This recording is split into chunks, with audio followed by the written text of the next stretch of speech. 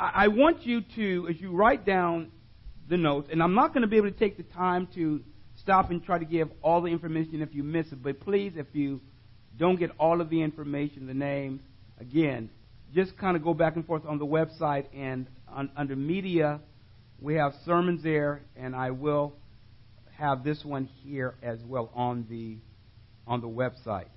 I'm going to ask you to stand, please, with me as I pray.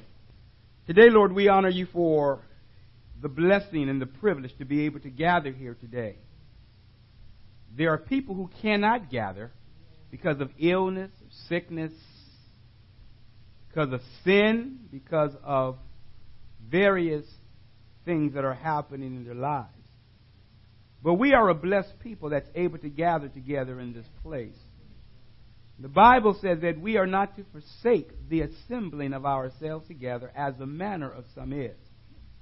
So today we pray that we will understand the importance of coming together as a body to strengthen one another. We don't only come to be strengthened, but we come to strengthen another. We come to honor and to serve and to worship you, which is our primary responsibility and privilege.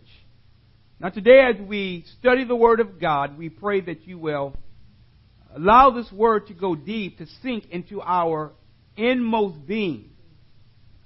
May we, Lord, take the Word in. May we receive the Word. May we make application to our very lives. We love you, we thank you, we honor you, and we give you all the glory for all that you're doing. In Jesus' name, amen. You may be seated. I'm going to continue the topic that I mentioned last week that I gave, which is Under God's Direct Protection, Part 2. Under God's Direct Protection, Part 2. Back in April, when I preached from Acts 24, I gave the title, A Very Bleak Outlook, But Hold On. That was the title. A very bleak outlook, but hold on. Today, for the scripture reading, if you would turn in your Bibles to Acts chapter 24, beginning at verse 24, I'm going to read right through chapter 25, verses 1 through 22. So again, Acts 24, beginning at verse 24, through Acts 25, verse 22, right through there. And then I will go back and then preach from there. I'll be reading from the NIV, so if you're looking on the board, the reading will be a little different, but you can follow along. And this is what the Word of God says, Acts 24, beginning at verse 24. Several days later, Felix came with his wife Drusilla, who was a Jewess. He sent for Paul and listened to him as he spoke about faith in Christ Jesus. As Paul discoursed on righteousness, self-control, and the judgment to come, Felix was afraid and said, "That's enough for now. You may leave. When I find it convenient, I will send for you." At the same time, he was hoping that Paul would offer him a bribe. So he sent for him frequently and talked with him. When 2 years had passed, Felix was succeeded by Porcius Festus. But because Felix wanted to grant a favor to the Jews, he left Paul in prison. Chapter 25, verse 1. 3 days after arriving in the province, Festus went up from Caesarea to Jerusalem, where the chief priests and Jewish leaders appeared before him and presented the charges against Paul. They urgently requested Festus as a favor to them to have Paul transferred to Jerusalem, for they were preparing an ambush to kill him along the way. Verse 4, Festus answered, "Paul is being held at Caesarea, and I myself am going there soon. Let some of your leaders come with me and press charges against the man there. if he has done anything wrong. After spending 8 or 10 days with them, he went down to Caesarea. And the next day he convened the court in order that Paul be brought before him. When Paul appeared, the Jews who had come down from Jerusalem stood around him, bringing many serious charges against him, which they could not prove. Then Paul made his defense. I have done nothing wrong against the law of the Jews, or against the temple, or against Caesar. Festus, wishing to do the Jews a favor, said to Paul, Are you willing to go up to Jerusalem and stand trial before me there on these charges? Paul answered, I am now standing before Caesar's court, where I ought to be tried. I have not done any wrong to the Jews, as you yourself know very well. If, however, I am guilty of doing anything deserving death, I do not refuse to die. But if the charges brought against me by these Jews are not true, no one has the right to hand me over to them. I appeal to Caesar. After Festus had conferred with his council, he declared, You have appealed to Caesar. To Caesar you will go. A few days later, King Agrippa and Bernice arrived at Caesarea to pay their respects to Festus. Since they were spending many days there, Festus discussed Paul's case with the king. He said, There is a man here whom Felix left a prisoner. When I went to Jerusalem, the chief priests and elders of the Jews brought charges against him and asked that he be condemned. I told them that it is not the Roman custom to hand over any man before he has faced his accusers and has had an opportunity to defend himself against their charges. When they came here with me, I did not delay the case, but convened the court the next day and ordered the men to be brought in. When his accusers got up to speak, they did not charge him with any of the crimes I had expected. Instead, they had some points of dispute with him about their own religion and about a dead man named Jesus, who Paul claimed was alive. I was at a loss how to investigate such matters. So I asked if he would be willing to go to Jerusalem and stand trial there on these charges. When Paul made his appeal to be held over for the emperor's decision, I ordered him held until I could send him to Caesar.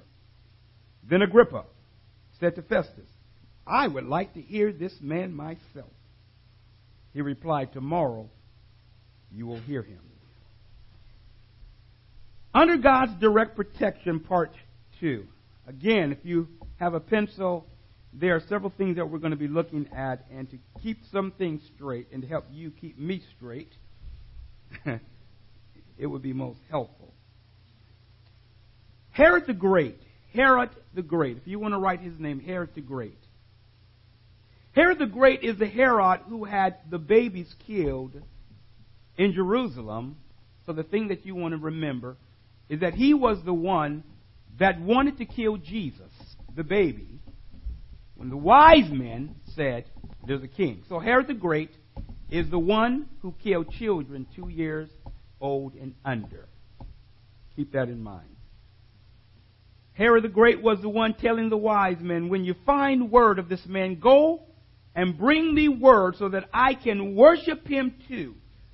But the Bible says that in a dream, the wise men were told by the angel, don't go back, go a different way. And when Herod was tricked, or was not tricked, but when he realized that he had been outwitted, I'll say, he was angry and then sought to kill all the boys in an attempt to kill Jesus. The next name that you need to write down is Herod Antipas. Antipas. Herod Antipas. Now I want you to know this, that the name Herod is the title given to the Herods. Herod, the name runs in the family name of Herod the Great. So when you hear Herod, you know that all of them are related to Herod the Great. Herod Antipas is the son of Herod the Great. Now, what is he known for? This Herod is known for having killed John the Baptist. He had John the Baptist beheaded, had him killed, because John told him that the woman that you with is not your wife. And so the wife got upset. And when a time came, she had her daughter ask for John the Baptist's head on a platter. Herod Antipas is the one who had John the Baptist beheaded. The next Herod is who we called King Herod Agrippa. King Herod Agrippa the First. Agrippa, 2 P's, Agrippa. I want to take my time through this right now, and as I will speed up with the names, but King Herod Agrippa the First. King Herod Agrippa the First is the grandson of King Herod the Great. He is the grandson of Herod the Great, and Herod Antipas is his uncle, right? The one that we just mentioned. So King Herod Agrippa the First is the grandson of King Herod the Great. Now, what do we know about this Agrippa? He is the one that's known for having killed the Apostle James. He killed the Apostle James, and he had also put the Apostle Peter in prison. His plan was to kill him too. If you remember the story where the angel of the Lord came and unlocked the doors and let Peter out of prison, and Peter went to the house of John Mark's mother, and the young girl Rhoda said, "Peter is at the door." You out your mind. Peter's in jail. And Peter is at the door. Remember I told you? Peter is at the door. They said, "It is not Peter." Remember, they were having a prayer meeting. They were praying for Peter's release. And they were saying, "Oh my God, would you please release Peter?"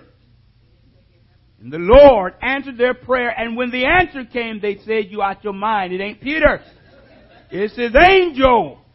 Now, I told you before that it takes more faith to believe that an angel is there rather than the real person. So this is this Herod Agrippa that we mentioned. Killed James, the apostle of Jesus, was planning to kill Peter, and was killed himself. Now, I need to go back for a minute to Herod Antipas. Something that's very important that I want to make note of. Just in your margin. Herod Antipas, who was the son of Herod the Great, he was also present at Jesus' crucifixion. This is the one where Pontius Pilate sent Jesus to. This was the Herod that was in power at the time. And so he was there for Jesus' crucifixion, or was in power. Now, going back to Herod Agrippa the First, we got 3 Herods. Who's the first Herod we have? We have Herod the Great, Herod Antipas, and now we have talked about Herod Agrippa the First, number 1. Now, this Herod Agrippa, if you also remember, one of the things that he is also known for is in the way that he died. He died a very horrible death. He was eaten by worms from the inside. If you recall, there was a feud, there was a fight going on with the people, but because the people of the area, I believe Caesarea, they depended on the king for their food. And so he had gone down to Caesarea, possibly to participate in some of the games. You know that we have the Olympics. They also had games back there. In fact, that's where many of the games started, in Greece, etc., and very back there.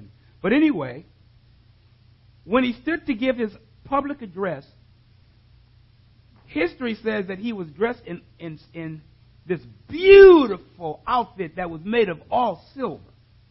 Incredible. And when the sun rose and how the sun reflected on it, it was gorgeous. The people said, this is not the voice of a man, but the voice of a God.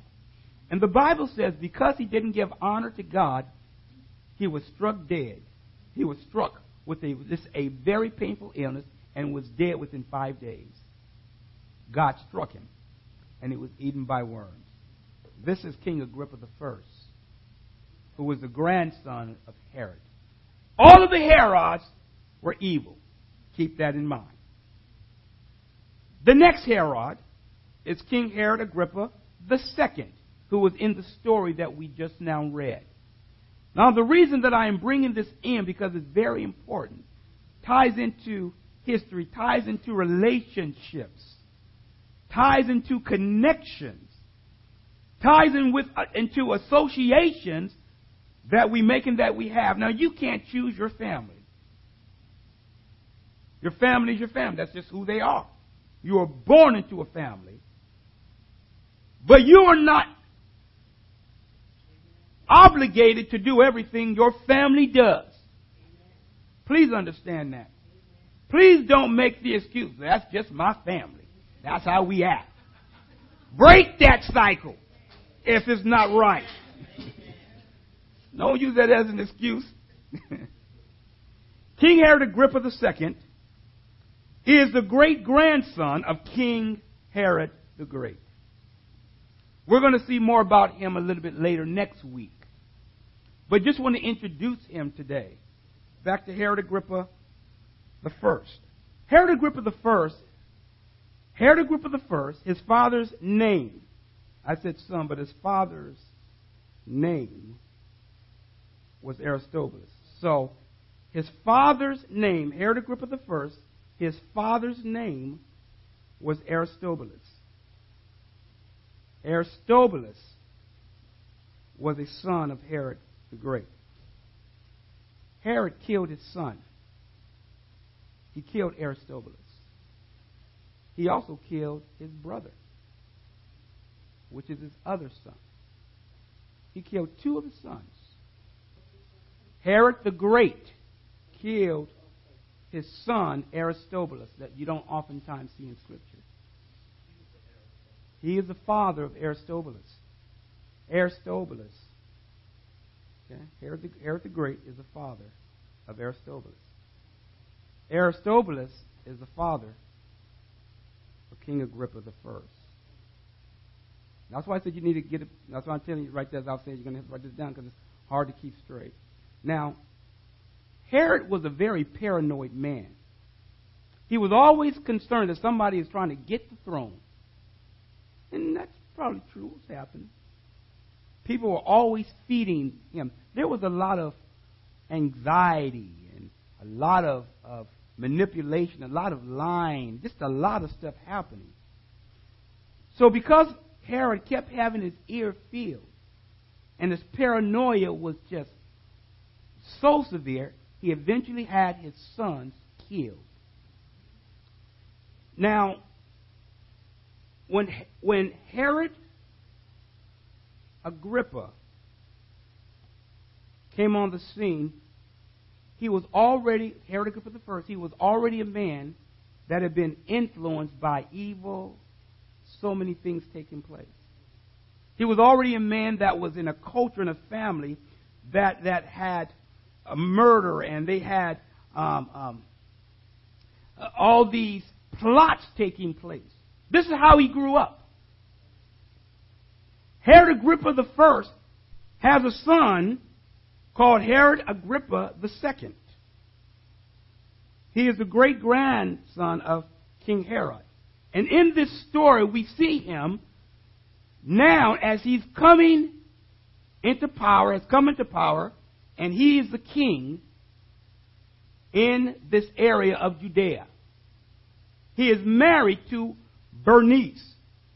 Bernice and King Agrippa II are brother and sister. Drusilla, the wife of Felix, is the sister of King Agrippa II and Bernice. All three are brother and sister.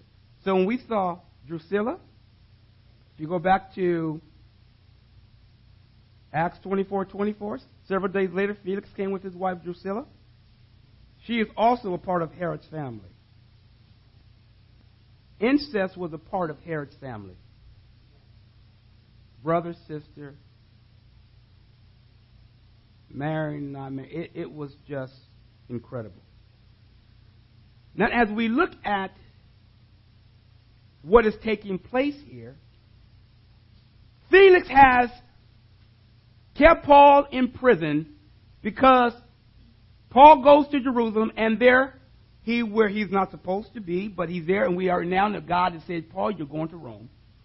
Felix keeps him in prison.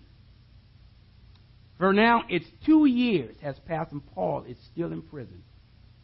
There were charges that have never been brought against him by the religious leaders, but Felix will not release him. But Felix was hoping that Paul would offer him a bribe. Felix wanted a bribe. But you know what? Felix also liked talking to Paul. Now, I need to tell you this. Paul was not the one on trial in this situation. Felix was on trial.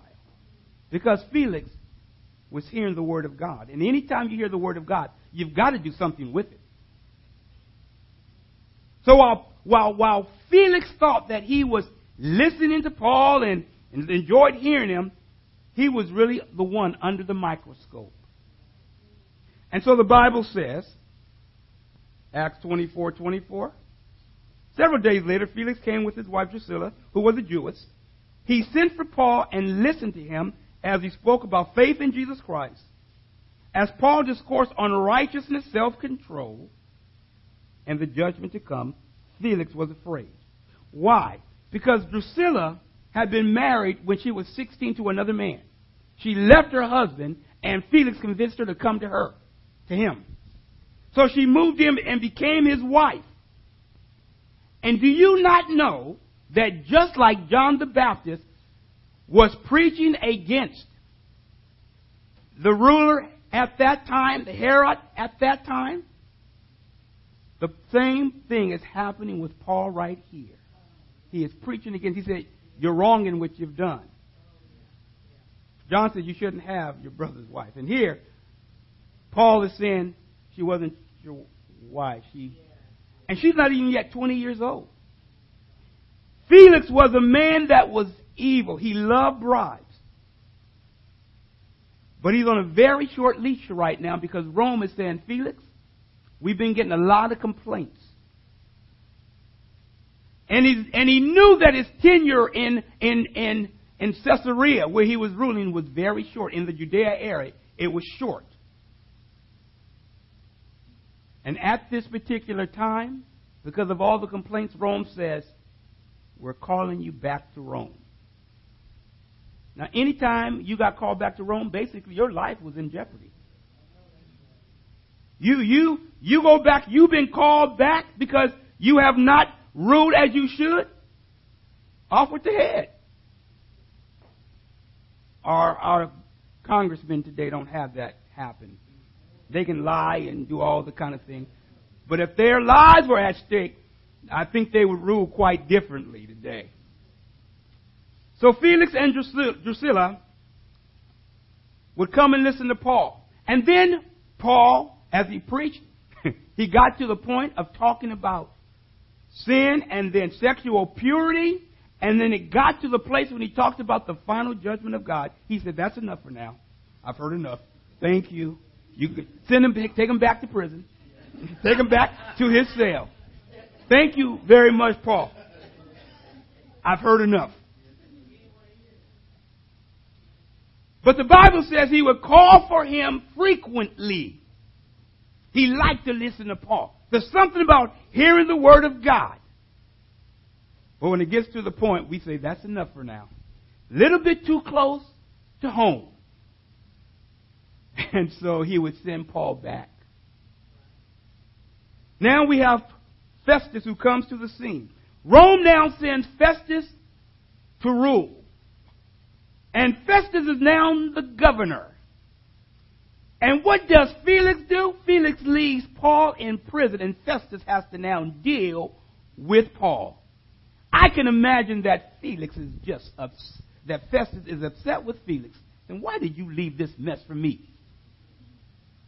You left this mess for me to clean up. And now Festus is in charge. And you know when you first start a job, you want to give a good impression. I know you do. Don't act like you don't. I know you do.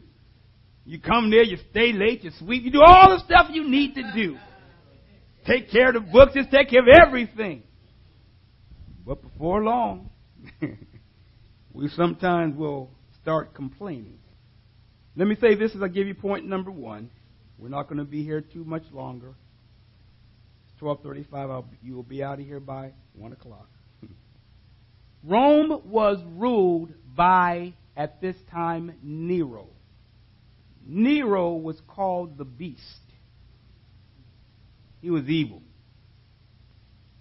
Nero was a man who at one point, it's said in history, for the first 5 years, he actually ruled with integrity. He was trained under a person by the name of Seneca. And he ruled because Seneca was a man of integrity. So his rulership was one that was right and upright. It's not known what happened. Why he changed. Why he went mad. Maybe it was power. Who knows? But he was one of the most brutal leaders and dictators. And this is who Paul makes his appeal to, is Nero. But at the time, Nero was a man that was ruling with integrity. As we go through this, we need to understand that the Bible, in giving us the history, in giving us this information, it's letting us know that when you look at people that won't honor or serve God, there's a high price tag. And it makes no difference where you might be, what you might be going through, whether in jail, prison, wherever you may be. The Lord, if you serve Him, can provide and protect you. Paul is living under all of this, and God's hand is still keeping Paul. Can you see how powerful God is? That Paul is still under the protection of God's mighty hand? With all the madness, people trying to kill him. Point number one. Evil does not have a timeline. After being in prison for 2 years, we see that the rulers are still making plans to try to kill Paul. And still making false accusations. This new governor Festus, when he goes to Jerusalem, he convenes the Sanhedrin, and he says, what's the problem? As he goes and introduces himself, tries to get a lay of the land, what's going on, they present their case. There's a man that's in Caesarea named Paul. We want him dead. Governor Festus says, it is not the custom of Rome to convict a man before he has had a chance to stand before his accusers. Well, he's already stood before his accuser, Felix. He didn't find nothing wrong. Felix left him there.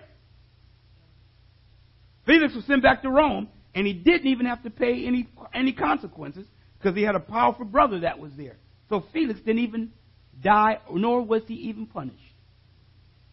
Because of his brother, who was a very powerful and a wealthy man, helped him.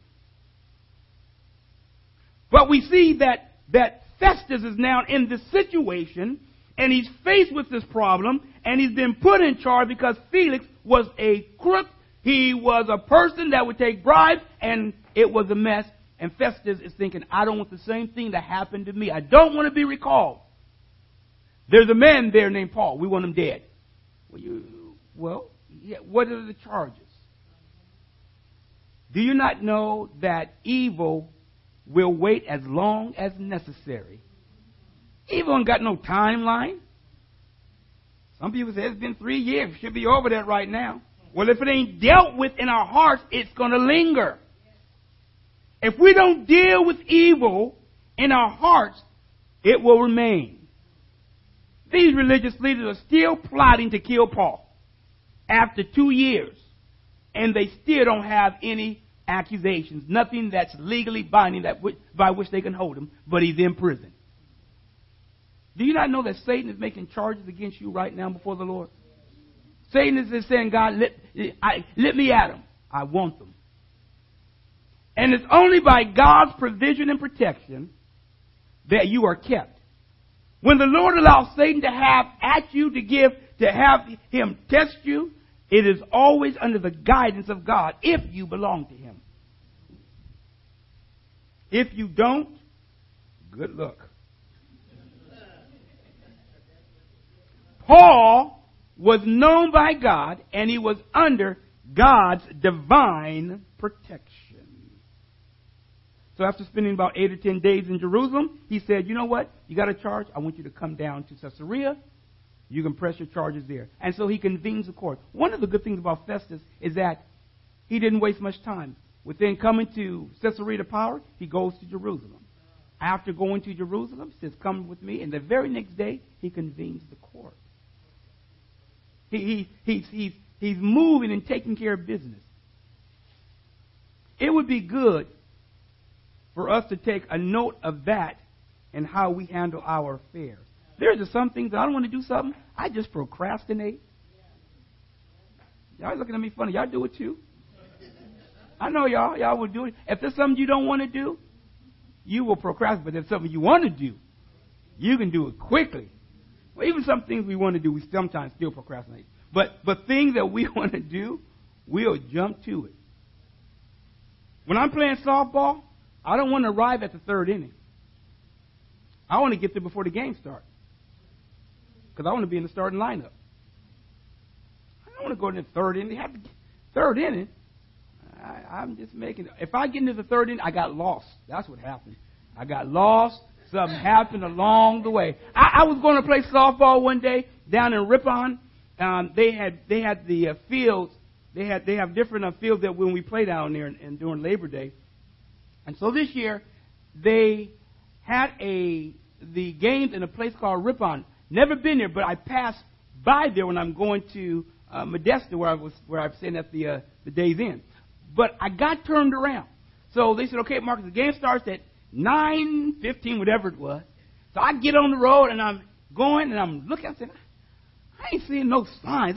It shouldn't be this far out the way. And then it dawned on me, you might be going the wrong way. I start thinking to myself, I think I might be going the wrong way.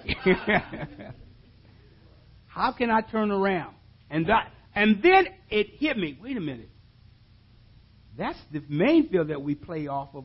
Lord have mercy. I'm way out the way. I didn't travel 20 minutes going the wrong way, and it's almost 9 o'clock. I turn around, get back on the road, and I'm going a little bit over the speed limit. Because I want to be on time for the game. As I'm going and going, I'm thinking to myself, I hope I'm going the right way, because I don't want to turn around again. But I'm going the right way. I see the sign, Ripon, like next 3 exits. Then I take the exit, and I don't know which way to go now. So I go to a gas station, ask the person. He said, I don't know. And the person that was happening to be pumping gas told me, yeah, the fields are over there, and gave me a little direction. I got turned around again and finally got there. When I was getting out my car, the team says, Marcus, hurry up, we're on the field. The game was just about to start, and they needed the third baseman, and I hadn't even put my cleats on. I'm running, trying to put my shoes on. Ain't warmed up or nothing. And here I'm out now, and they out in the field, about to start the game. But I wanted to be on time, because I had a part to play with that team. My position was crucial to helping them succeed. Y'all don't hear me. No, you don't hear me. You don't hear me. You don't hear me. You don't hear me. No. There's a part that you play in the body of Christ that nobody can just take your place. God is giving you a place in the body, and some of you are saying, I want to substitute. Well, that's a problem when you're playing softball. Now they can play with 10 players. If they only got 10 players and there's nobody else, there are no substitutes. You got to play. Let me tell you this. There's nobody who can do your job. There's nobody who could do Paul's job. God called Paul to be the person that was representing him at this time. You've got a part to play. And when you don't play your part, the team suffers. No substitute. God is not looking for a substitute. He's looking for the one that he's gifted to fill that position. Now, it was Paul who could stay in prison for 2 years. Now, don't tell me that Paul was not a man that was keeping quiet. He was telling whoever that was there listening, he was preaching to them. He wasn't spending idle time there in jail. He was telling those that were there what the Word of God says. And all the time that he's there is plotting still going on against Paul. Evil does not have a timeline. Festus, as he comes back and convenes the court, they bring up the same charges. Listen to me. And Paul tells them the same thing that he told them before. I ain't did nothing wrong. And I did say, I ain't did nothing wrong.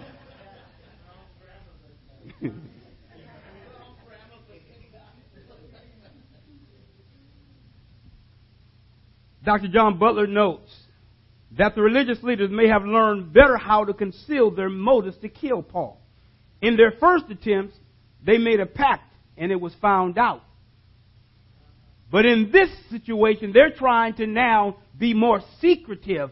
You know, if they can get the venue changed from Caesarea to Jerusalem, they are still planning an ambush. How can we get to him? Do you not know that something that God keeps you from is for your own protection?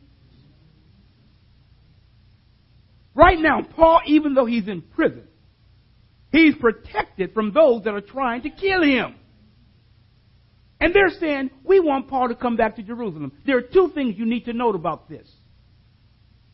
Number one, you need to note that if the venue changes back to Jerusalem rather than Caesarea, which was Caesar's throne or his court, because of at that time that's where the Palestine or that's where Roman ruled from. They ruled from Caesarea, so therefore that was called Caesar's court. If it changed from that venue back to Jerusalem, the same rules may not necessarily apply. It would be for the Sanhedrin. They would have an advantage. And so their plan is that, you know what? If we can get Paul back to Jerusalem, it's 65 miles or so between Jerusalem and Caesarea. We'll plan an ambush somewhere along the way. He won't have all those guards protecting him. We'll get to him. And we'll do it sneakily. You hear me? Sneakily.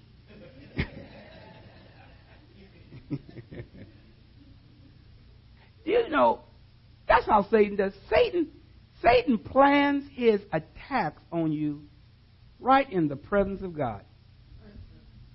And thinks he's being sneaky. God is right there looking at his plan. And here's the interesting thing. He then got to go get God's permission to implement it against you. Now, I need to say this. Make sure you're in God's will. Make sure that you're His. Amen. 65 miles, somewhere along the way, their plan is that if Paul is sent to Jerusalem, we'll kill him before he gets there. That's what they were wanting to do all along. Satan is not out to pat you on the head. He is not out to make your life just a little bit more difficult. He wants to destroy you. And we have to be careful of playing into the hands of the enemy because he does not have your best interest at heart. Satan is not our friend. I don't know how we keep forgetting that, but he's not your bosom buddy. He comes like a friend, possibly, but for soon enough, his true colors will come through. Every Roman citizen had the privilege of appealing their case to Caesar, to Rome. It was called the provocation. Any Roman citizen could appeal to the emperor. It was called the provocation. So Paul said, I'm not getting no justice here. I appeal to Caesar, to his court. Festus says, I better confer with my buddies here, my counsel. He says, you know what? Well, he's a Roman citizen. You know what? You just came into power. He's asked to go to Caesar.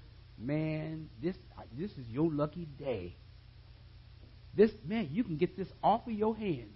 It's been 2 years in prison, sitting on, man. And he come back, you've appealed to Caesar you shall go. And Festus was eager to send him. But before he does, next week we're going to take a look at who's the new audience that he begins to address. Now, let me move on. The provocation. Point number 2, and I'm going to be done in just a few minutes. If you just want to note this, 2 more corrupt people to hear Paul. When you look at verses 25, 13 through 22, we are introduced now to King Agrippa II and his wife, Bernice. They have come to pay their respects to the new governor. King Agrippa II is responsible for 2 primary things. Number 1, he is to oversee the temple in Jerusalem, and he is the one that appoints the high priest. He appoints the high priest, and he oversees or is in charge of the temple. As he comes to give his respects, it is Festus that says, you know what? I want to run this situation by him. Now, King Agrippa and Bernice, they are only interested in themselves. They don't care about nobody else. Now, I'm going to tell you this. We're the same way. If I am in line to watch a movie and several people start cutting me, I'm going to say, hey. Because I have been standing here and I don't want them to be going in front of me. So I'm going to say something. I paid my ticket. Go get in the back of the line. Got 50 people holding spaces for 50, 100 people. Wait a minute. I might get a little upset. I'm concerned about me. Now, if there's a couple people, I'll say, oh, yeah, go right ahead. Go right ahead. We need to be concerned about others. Well, we can be concerned about ourselves as well, but we need to be concerned about others. King Agrippa and Bernice were not concerned about others. They were only concerned about themselves. That's how Herod raised them, or their parents. That's the culture in which they were raised. Now, I've said this to you before. I have a problem that I go and work 40 hours and a person thinks they can come and knock me over the head and take what belongs to me and didn't work for it. They come and steal it. It ain't yours. You didn't work for it. Why should you get it? Go get it for yourself. That's what thievery is about. It's taking that which does not belong to us. King Agrippa and Bernice wanted to steal the honor and the praise that belonged to God. They were all about the pomp and the circumstance, all about things appealing to them. You know, that's what selfishness is. Selfishness basically says, you know what? You don't deserve what you have. I deserve it. Selfishness is about feeling like somebody does not deserve more than what you got. Everybody's been there.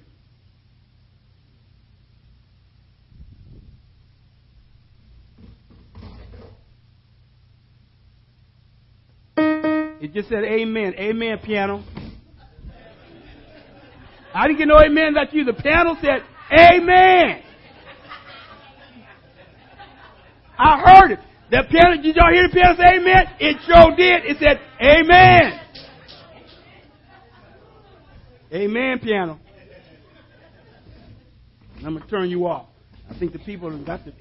I'll turn you off later. Amen.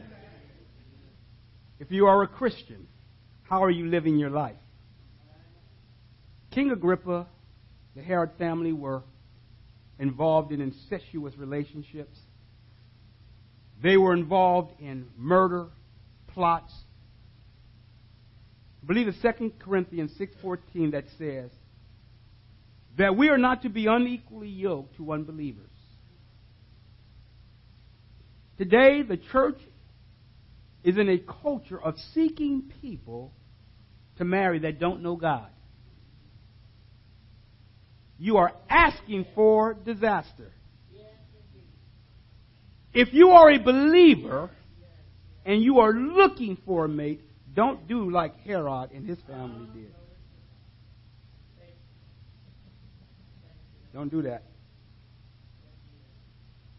Think about, I'm going to have to be with this person years down the road. We're going to have our own problems in this. The person that God gives you, you're going to have problems with. You're going to have, you're going to have to work right home with your wife. I heard you. I'm standing over here. We have to recognize that without difficulties, there's no growth. Amen. But when God brings about the difficulties, there's growth. When we connect with the person that God has for us, God will let us know. Be very careful. When we look at how these individuals here were married and all the plots, the murder, all of these things, they lived under paranoia. You don't want to live under paranoia. There are some people who don't marry because they don't have to, don't want to. Marriage is not for everyone. There are people who got divorced, and that happens. Move on. God heals. He takes care of. But if you're looking, choose the right one. Be careful that you choose the right one. We can take the example just from the story we read today. If we're under God's divine protection, then we have to be led by God's divine hand. I'm so glad that God's a God of forgiveness. God's a God of love and healing, of mercy and compassion. God is a God who takes our sin and takes it and puts it in the sea of forgiveness way in the east. Separates the east from the west so that your sins will never meet again. When we look at what God does for His people, He does an incredible thing. We've been talking how Paul was told, don't go back to Jerusalem. We were looking and talking about that. Paul's already been forgiven.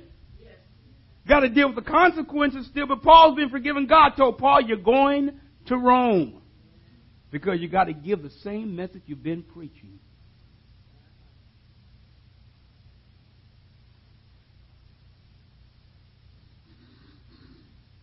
We need to live under God's divine protection.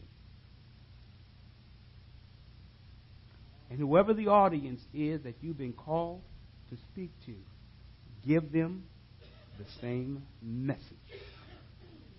Paul never changed his message. Paul says, I'm not guilty. I believe in Christ.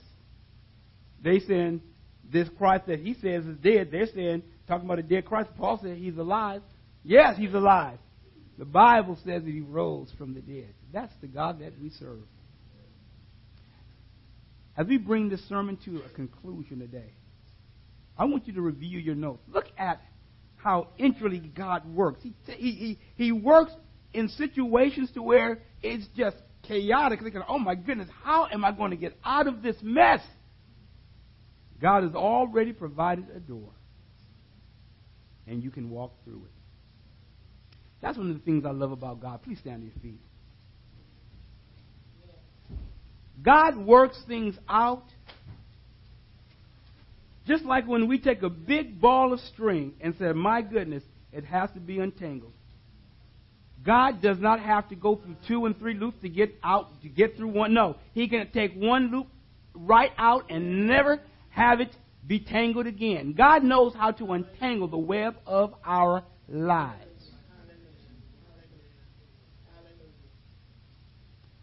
That's the God that we serve. That's the God that Paul served. And God had his hand over Paul's life the entire time. Even though plots were being made against him, lies were coming. Stand still and tell the truth no matter what. Be firm.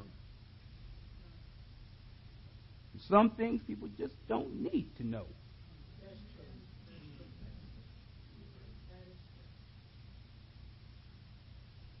Tell everybody everything. Tell it to God, and God, here, giving it to you. I know you can keep it. Tonight, God, or today as we conclude this message, we thank you for being under the divine protection of God. And we recognize that as long as we stay within the control and in the plan that you have set for us, every obstacle, every problem that comes our way, it will not be too much for us to overcome. It will not overwhelm us. It didn't say it would not be difficult, but it will not overwhelm us. That's one of the wonderful things about you, God, is you already temper what we are to go through. Might appear to be overwhelming, but it's not. If the Lord brought it about, help us to allow you, Lord, to bring about whatever it is that you want us to go through. Help us to walk through victoriously.